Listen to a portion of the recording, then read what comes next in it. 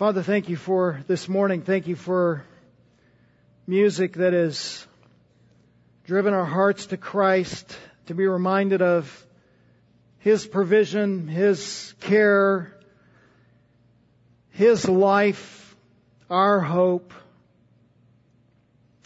that we will be like Him when He comes to take us home to be with Him. This is a certainty, a guarantee, an assurance. It is our life. We thank you. Might that be a comfort to us? Might it embolden us? And might that reality of what Christ will do to finally save us be the source of our strengthening one another? And so, Father, would you guide us into confidence in Christ this morning and boldness in caring for one another? For we're weak, frail, broken, weary, troubled, and we need help. Would you help us by this word? And then by this word also, prepare us to come to the table in a few minutes. We pray in the name of Christ. Amen. I love the story told by Larry Olson in the book Outdoor Survival Skills. He writes this: a guy's been lost in the desert for days. He's out of food and water. His lips are parched, his tongue is swollen, his legs are bruised and bleeding from crawling, his skin scorched by the sun, bitten by insects and pricked by cactus thorns. As he pulls himself up over the next sand dune, he sees nothing more than a wasteland through his bloodshot, sand-peppered eyes. He sighs and he says, "You know, a few more days like this and I could get discouraged." In actuality, we're prone to discouragement, aren't we? We're prone to being weary. We're prone to getting tired far more quickly than the man in that story. John Piper notes this in his book, The Roots of Endurance. One of the pervasive marks of our times is emotional fragility. It hangs in the air we breathe. We are easily hurt. We pout and mope easily. We blame easily. We break easily. Our marriages break easily. Our faith breaks easily. Our happiness breaks easily. Our commitment to the church breaks easily. We are easily disheartened.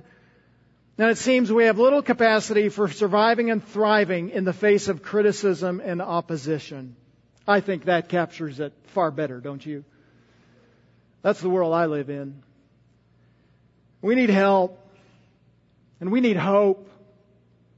And we need to be help and hope to others who are around us. We need to offer help and hope to those who are experiencing difficulty and are despondent and discouraged and maybe even despairing. That ministry of encouragement is foundational to who we are as a church body and who we are as believers in Jesus Christ. And it was a vital part of the Apostle Paul's ministry to the Thessalonians, even as we have read this morning. And as we come to the communion table this morning, I want to remind us of one of the principles that we've been talking about regularly this year as we come to the communion table, and that is our relationships within the body. One of the things we have learned in 2020 and 2021 is the critical nature of relationships in the body of Christ, the essential nature of relationships, the importance of relationships. And about every other month as we come to this table, I want us to be thinking intentionally and purposefully about our role in the body and how we can cultivate, preserve, and build up these relationships. And this morning we want to look together at the ministry of encouragement. How can we encourage one another? Paul will say this at the end of 1 Thessalonians 5. Because of the certainty of Christ's return, we care for one another spiritually, because we know Christ is coming back. Because we know Christ is King.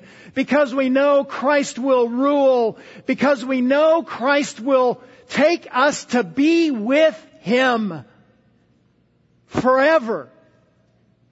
That will be our source of encouraging one another, stimulating one another, emboldening one another to persevere in our faith here. Because of Christ's return, we care for one another spiritually. And in this one verse, the Apostle Paul makes 4 statements about our spiritual care of others in the body. 4 statements about how we care for one another. Verse 11. Therefore. When he says therefore, he's making a conclusion. In the preceding 10 verses, he has built out a theme similar to chapter 4, verses 13 to 18, about what is in store for the believer. It is a reminder of the position of the believer in Jesus Christ and what He will do for us. And he says, because of what He will do, we can conduct ourselves in a particular way in relationships on this earth and with one another. And so we do well to remind ourselves of the circumstances of the Thessalonian church. We need to be reminded that the Thessalonian church is a persecuted church. Just turn back a page or two, chapter 1, verse 6. You also became imitators of us and of the Lord, having received the word in much tribulation with the joy of the Holy Spirit, so that you became an example to all the believers in Macedonia and Achaia. You received the word, but when it came with much trouble, with much persecution, with many trials, such that your trials in receiving and responding in faith to the Word of God was so great that it became exemplary throughout Asia Minor, in Macedonia and Achaia. They were severely persecuted for their faith. Paul also had been persecuted there. Chapter 2, verse 2, had already suffered and been mistreated in Philippi, as you know, we have the boldness of our God to speak to you the gospel of God amid much opposition. It wasn't just a little bit. They were opposed at a significant level. Verse 17, therefore, brethren, we have been taken away from you for a short while, in person, not in spirit, and we are all the more eager with great desire to see your face. Acts 17 fleshes out what happened. We don't know exactly how long Paul was in Thessalonica. It may have been as short as 3 weeks. We think probably a little bit longer than that, but certainly not a very long time. But the persecution was so immense that the Thessalonian church said, Paul, we're okay, get out of here for your own safety. And so Paul was driven away. That's why he says in verse 17, we've had to leave you in person, though not in spirit. So our bodies are gone, though our hearts are still with you.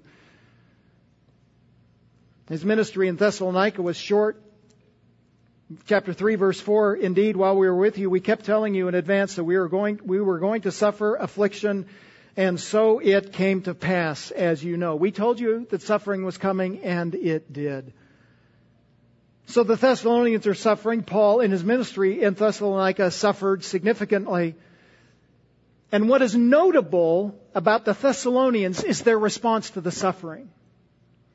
They didn't ask the apostle, Paul, how can we get rid of this suffering? How do we get away from this suffering? How can we be freed from suffering? They simply asked the question, Paul, some are dying and Christ hasn't come yet. What about them? We want to persevere to the end, and we know that when Christ comes, He will take His people into His kingdom. But some have died ostensibly because of persecution. Are they going to be at a disadvantage in the kingdom of Christ? What about them? And so Paul answers that question. He starts in chapter 4, verses 13 to 18, talking about the rapture of the church and how Christ will come back and call His church out of this world before He will pour out His final wrath on the world, and then after that come and set up His kingdom. And He reminds them with the hope of the rapture about a number of principles that are helpful for us. He reminds us, first of all, that death for believers is not final. Verses 13, 14, 15 of chapter 4. I don't want you to be uninformed, brothers, about those who are asleep. Verse 14. We believe that Jesus died and rose again. Even so, God will bring with Him those who have fallen asleep. This we say to you by the word of the Lord, that we who are alive and remain until the coming of the Lord will not precede those who have fallen asleep. They're not dead. Interestingly, there are those who talk about soul sleep. He's not talking about soul sleep. He's talking about soul life and body sleep. The body's just asleep. He's using the imagery that Jesus used in Matthew chapter 9 when the synagogue official came to Him about his daughter who died. And Jesus shows up at his house. The crowd's a mess. They're out of control with their paid weeping and wailing. And He says, verse 24, leave, the girl has not died, but is simply asleep. Body's just asleep. And Jesus reminds us, Paul reminds us that death for the believer is not final. The body is simply sleeping. It's waiting. And what it's waiting for is the resurrection of the body that will be like Christ's resurrection. So verse 14, our resurrected body will be like Christ's resurrected body. We believe that Jesus died and rose again, and if He died and rose again, even so God will bring with Him those who fall asleep in Jesus. If Jesus rose, we will rise. And no believer will be forgotten by Christ. Verse 16. The Lord Himself will descend from heaven with a shout, the voice of the archangel, and with the trumpet of God, and the dead in Christ will rise first. Jesus hasn't forgotten. I know you're concerned, Paul says to the Thessalonians, about those who have already died. Just be aware, they're not dead, they're sleeping, the body's sleeping, and Jesus hasn't forgotten their names, and He knows where their bodies are, and He will raise them all. And not only will He raise them, but He will bring them into reunion with Him. Verse 17, then we who are alive, He hasn't forgotten us either, if we happen to be alive when He comes back. We who are alive and remain will be caught up together with them, Jesus and the resurrected bodies of the saints who have already fallen asleep, with them in the clouds to meet the Lord in the air. And so we shall always be with the Lord. Always be with Him. Never again separated. This is John 14, right? Jesus says, I'm going away, but I'm coming back, and I'm going to bring you to myself. Same principle. And these truths, Paul says, verse 18, therefore, comfort one another with these words.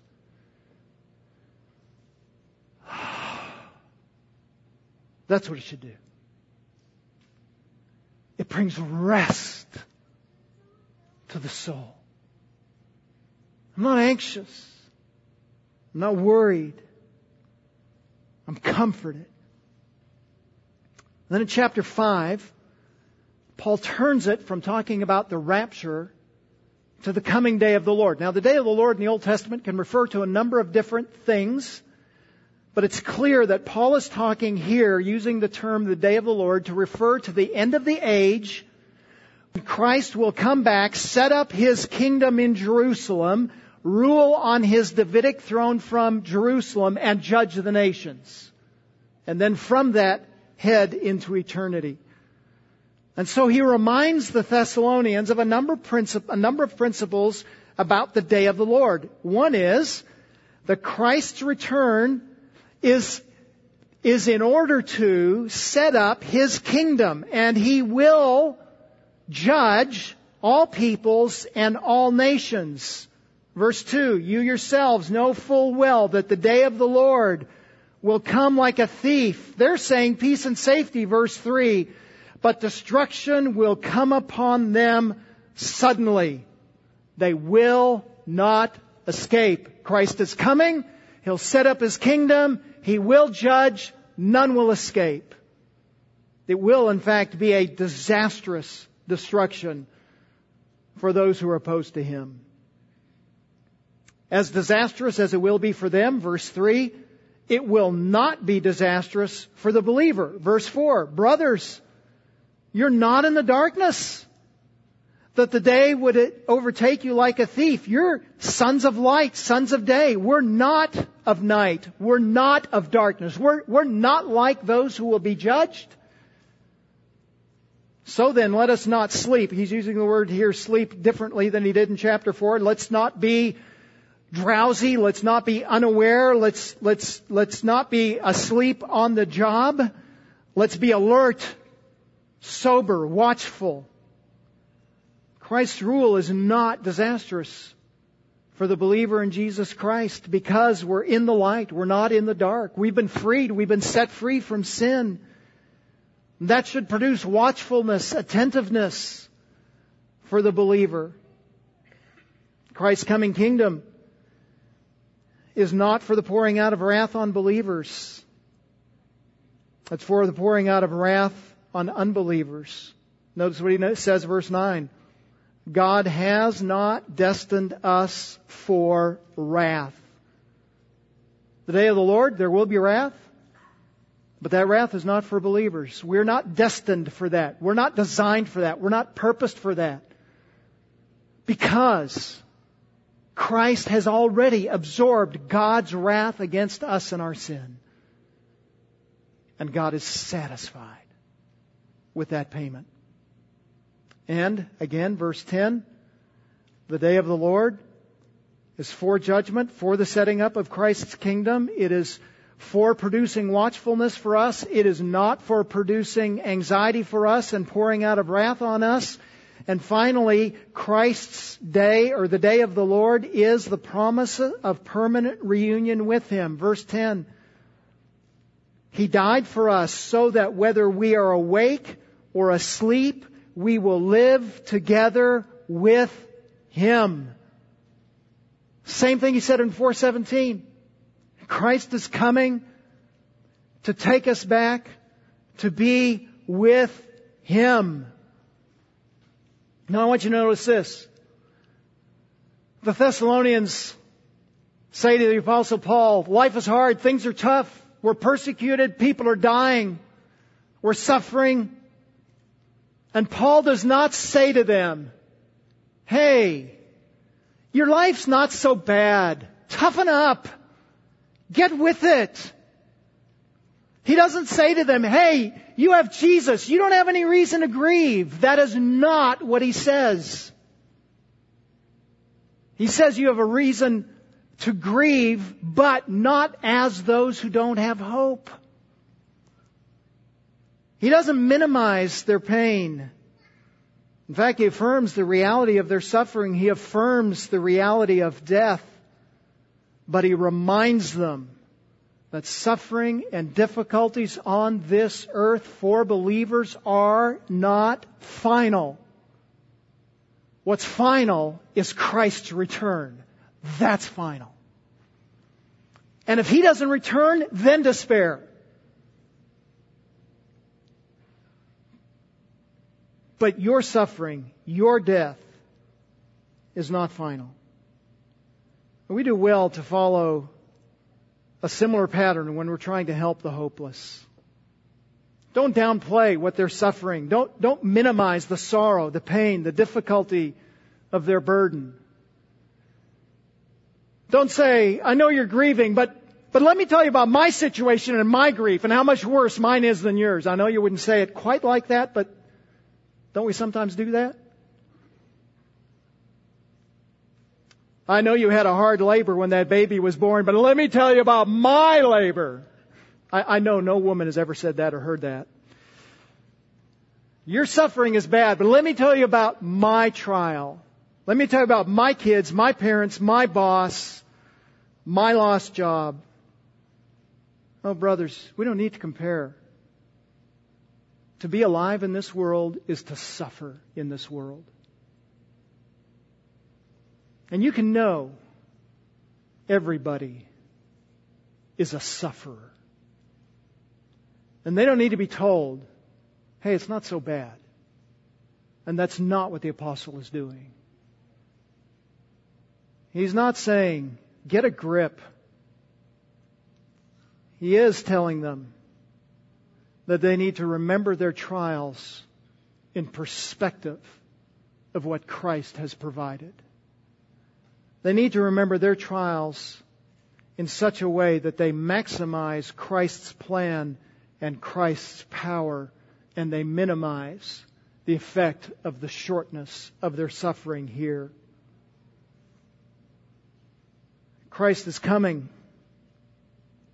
That's the focus of Old Testament hope. I was thinking about Zechariah this week. One of my favorite chapters in the Bible, Zechariah 14. And in that day,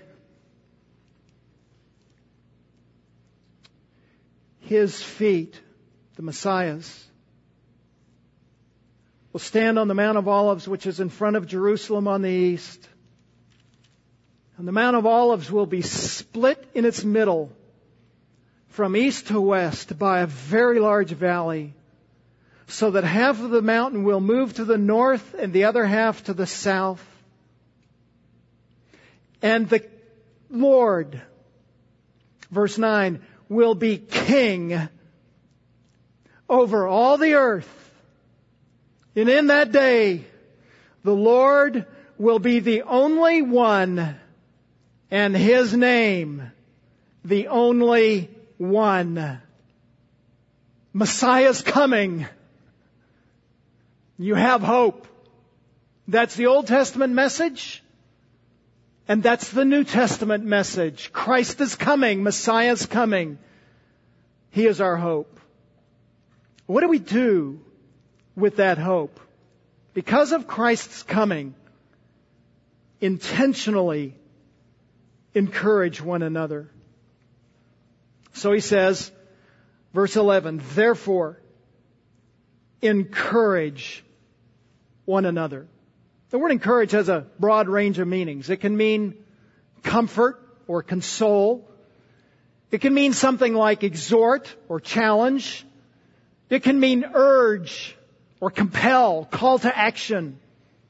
It's one of the favorite words of the Apostle Paul. It's used about 109 times in the New Testament, and Paul uses it 55 times. Right at 50% of the uses are Pauline. Paul uses that word 10 times in the Thessalonian letters. So it's a favorite word of his with the Thessalonians. Let me give you a couple of observations about this word. There is debate in verse 11 about how to translate the word encourage. It is, in fact, the very same word that's used in 4:18, therefore comfort. Same word, identical word. But in verse 18 of chapter 4, they've translated it comfort, console. Verse 11 of chapter 5, it's been translated, at least in my translation, something like encourage, exhort, compel, maybe even urge. There's debate about what Paul intends here.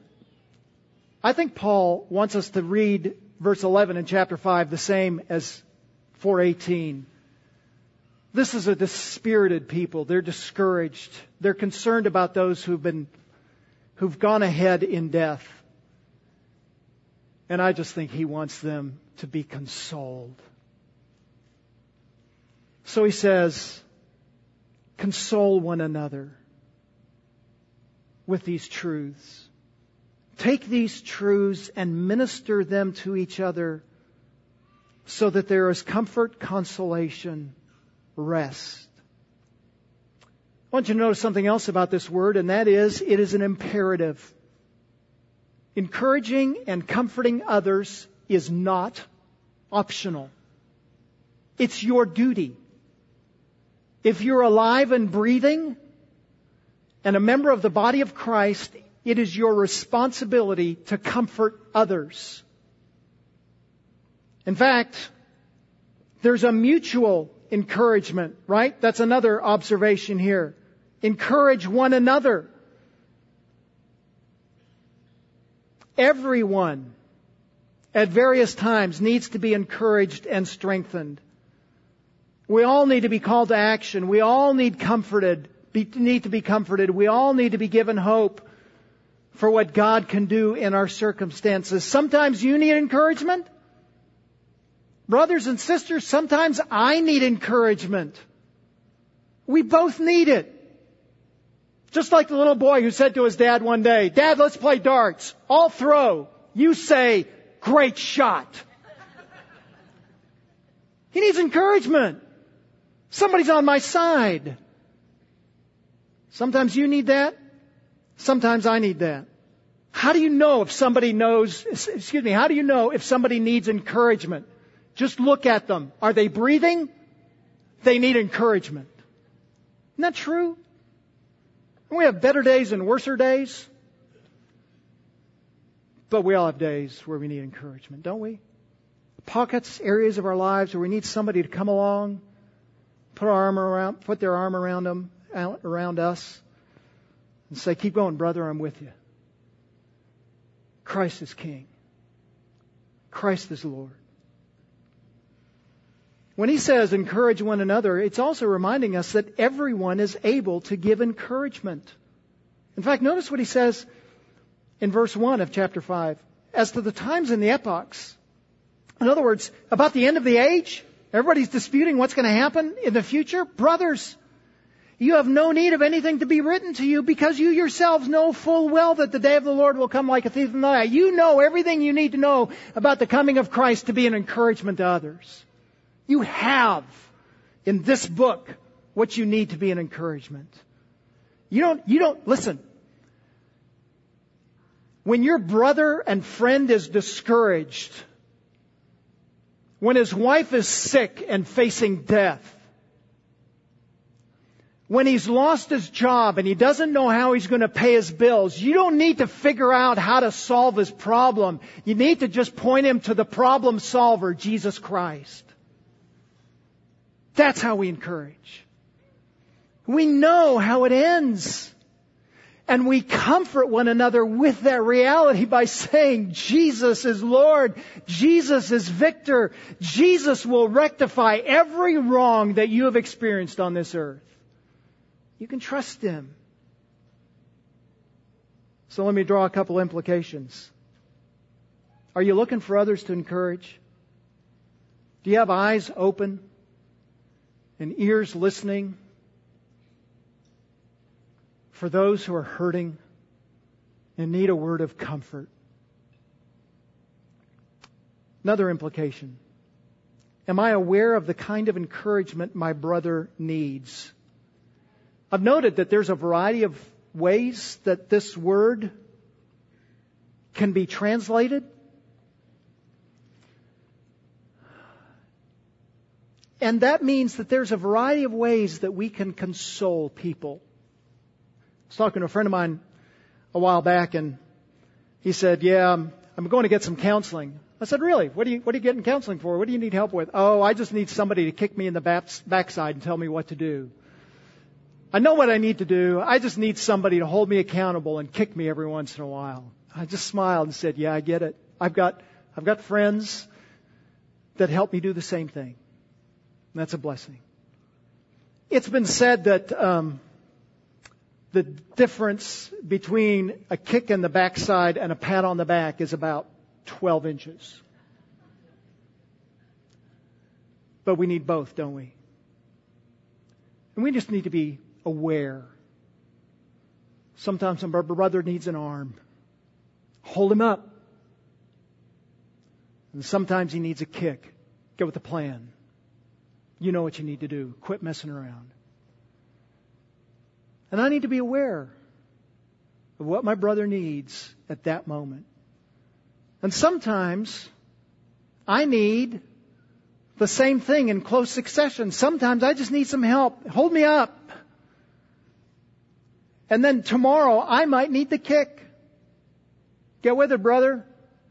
Keep moving forward. And we need to be aware of that. Need to adapt on the fly, if you will. Another implication. Am I preparing myself to encourage others? Paul says, you yourselves know. That implies they've been in the Word. They've been studying. They know the Scriptures. They know how to take the book and apply it to the circumstances of life. Am I preparing myself in the same way? Am I actively encouraging even if and when I need some help? Paul doesn't say, look, when you get your act together, then go be an encourager. He just says, you encourage Roger, Roger, you encourage Terry. Wherever you are, whatever your circumstance that day, you just help. You come alongside. I had a friend when Regina and I were engaged about half a millennia ago, because the sweetness of our marriage together has seemed like it's been that long. I redeemed that one, didn't I? When we got engaged, a friend of mine came along to me and said, listen, I just want to give you 2 pieces of advice. One is, don't get married until you can financially handle it.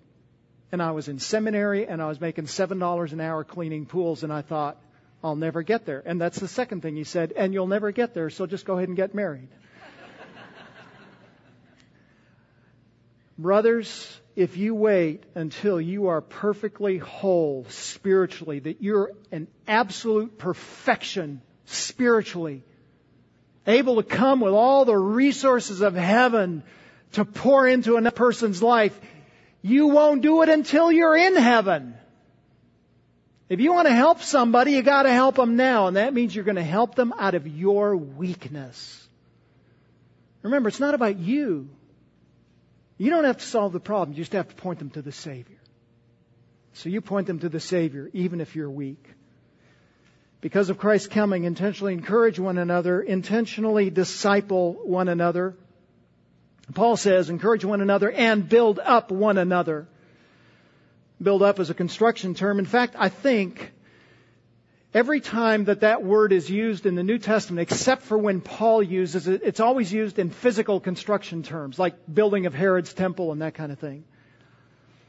But Paul uses it in a figurative way, to build up others, to construct people in the faith, to mature people, to edify. That's the word that we sometimes use to translate it. It's a word that denotes we need to be intentionally pouring into people's lives to disciple them, train them, to help them walk with Christ. And just like encourage, the word build up is an imperative. It's a duty. It's a responsibility. If you're alive in Christ, this is your job. It's not the preacher's job. I mean, it is his job, but it's not solely his job. It's not solely the job of the elders or the deacons or the Sunday school teacher or the home group leader. It's your job. It's all our job. And it's mutual. There's a mutual responsibility to encourage each other, to build each other up, to minister to one another. And it's a present tense, which means it's an ongoing responsibility, which means it never stops. A couple other implications of this. Again, this is a command for all of us. I love what John Stott says. We are not to leave it to an elite of professional comforters or counselors. Encouraging and comforting are ministries which belong to all members of the body of Christ. This is what we call around here every member ministry. We all do it. We're all engaged, and when we're all engaged, then the body is healthy. And we're going to see this played out particularly in Romans 15:14 in just a couple of weeks. Another implication. The solution for our despair is theological. Paul says, build up one another by telling each other about eschatology. Really, Paul? My brother's discouraged because he's just gotten a stage 4 cancer diagnosis, and you want me to talk about eschatology? And Paul says, amen. Why? Because eschatology is a reminder about how things play out at the end. That Christ rules, and that when we die, we go to be with Him always. So we're there next week, and the week after, and the year after, and the decade after, and the century after, and the millennium after, such that David has been there for 3,000 years, David the king of Israel, and it's like 3 days in eternity. It's nothing. It's barely begun. Theology is what helps us in our struggles. Says David Staxton in his book, God's Battle Plan for the Mind, many Christians are discouraged because they believe the depressing lies of their fallen hearts rather than actively engaging and controlling their minds with the uplifting truths of God and His great redemption. What we need in order to help each other is the truth of the Word of God and just ministering that Word and the greatness of God to one another. Let's remind ourselves of the bigness of an infinite God. One final statement of the Apostle Paul. Because of Christ's coming, keep on working, just as you also are doing. Twice previously in this letter, the Apostle has commended the Thessalonians for doing the right thing.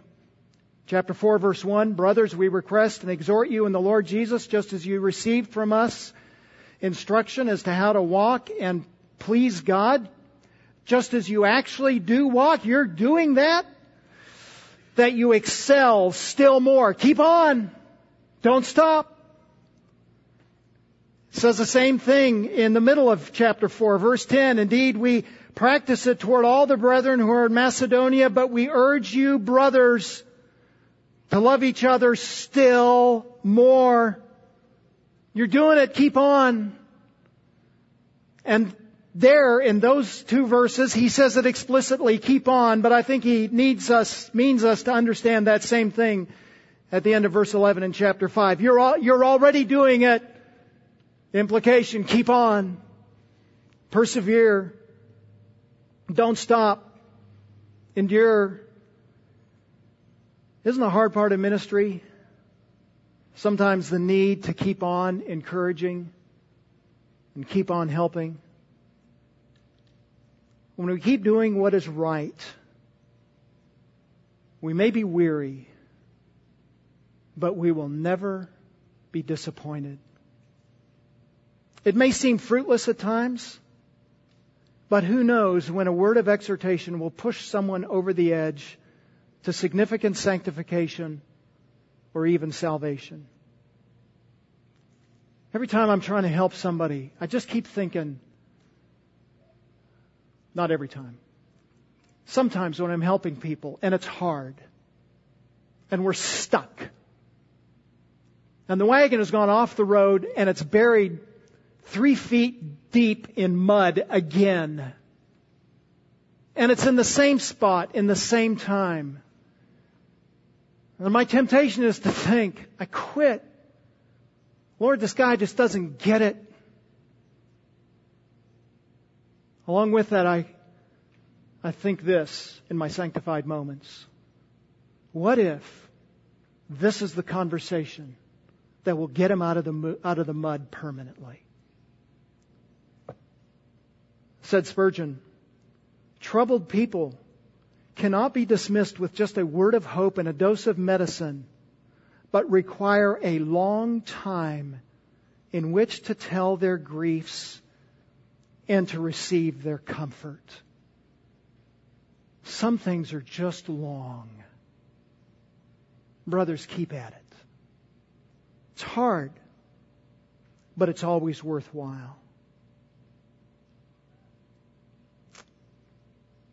I came across a story by Australian pastor Stephen McAlpine.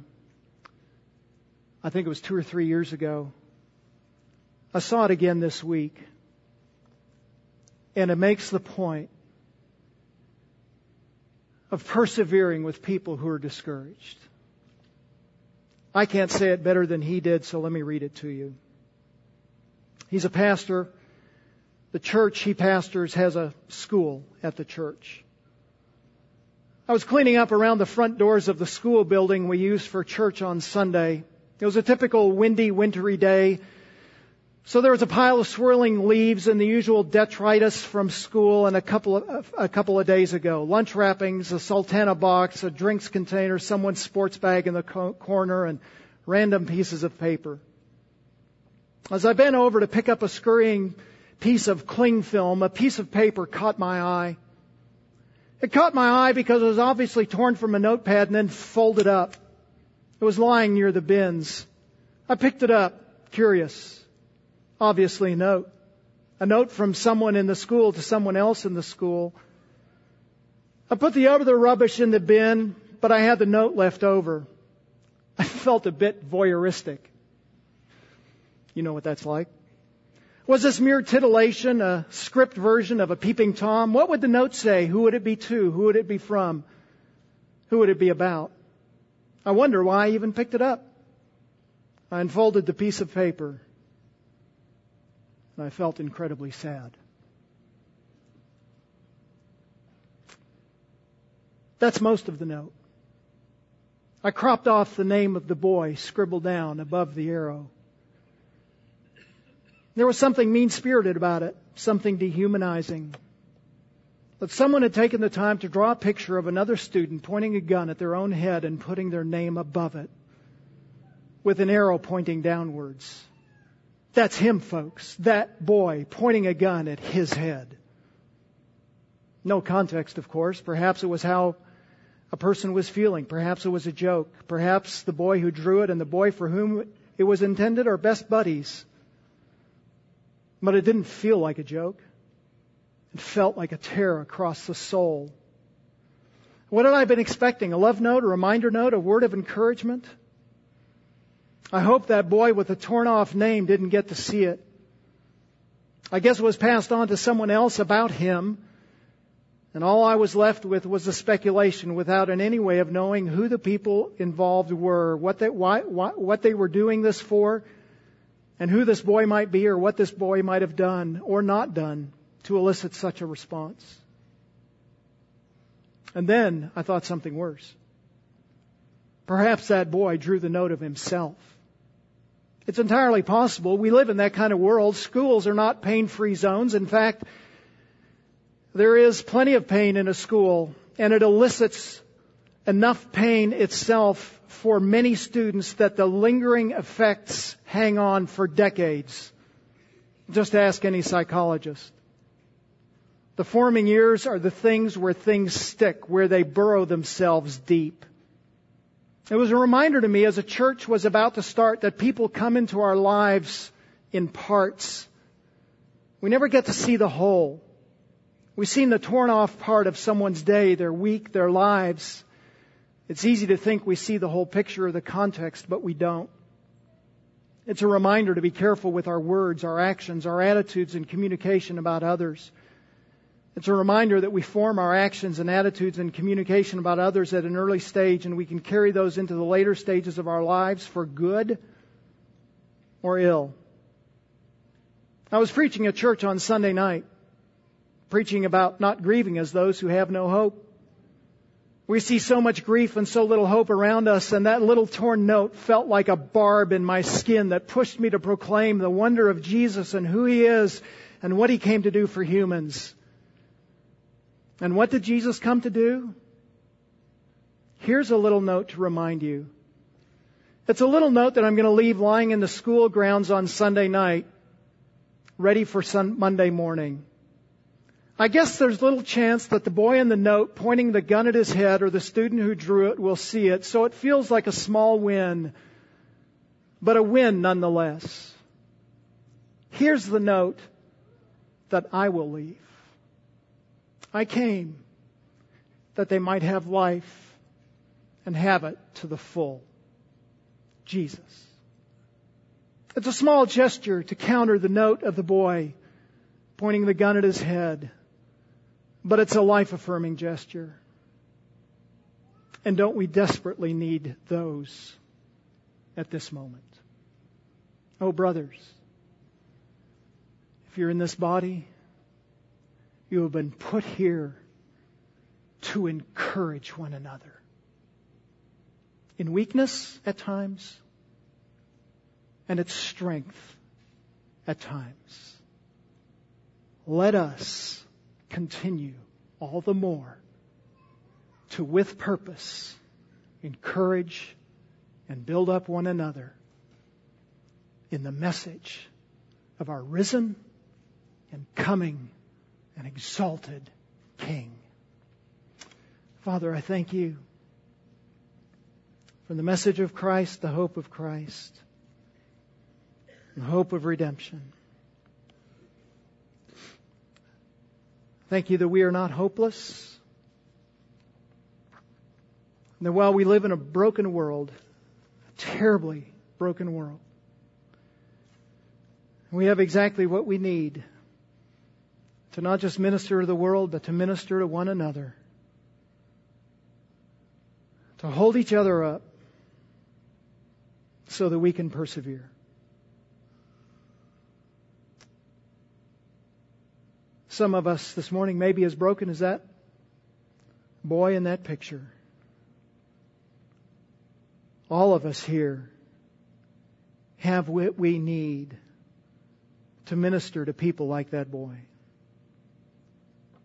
Would you give us grace and strength to do so with diligence, with joy, and for the exaltation of a victorious Savior, in whose name we pray. Amen.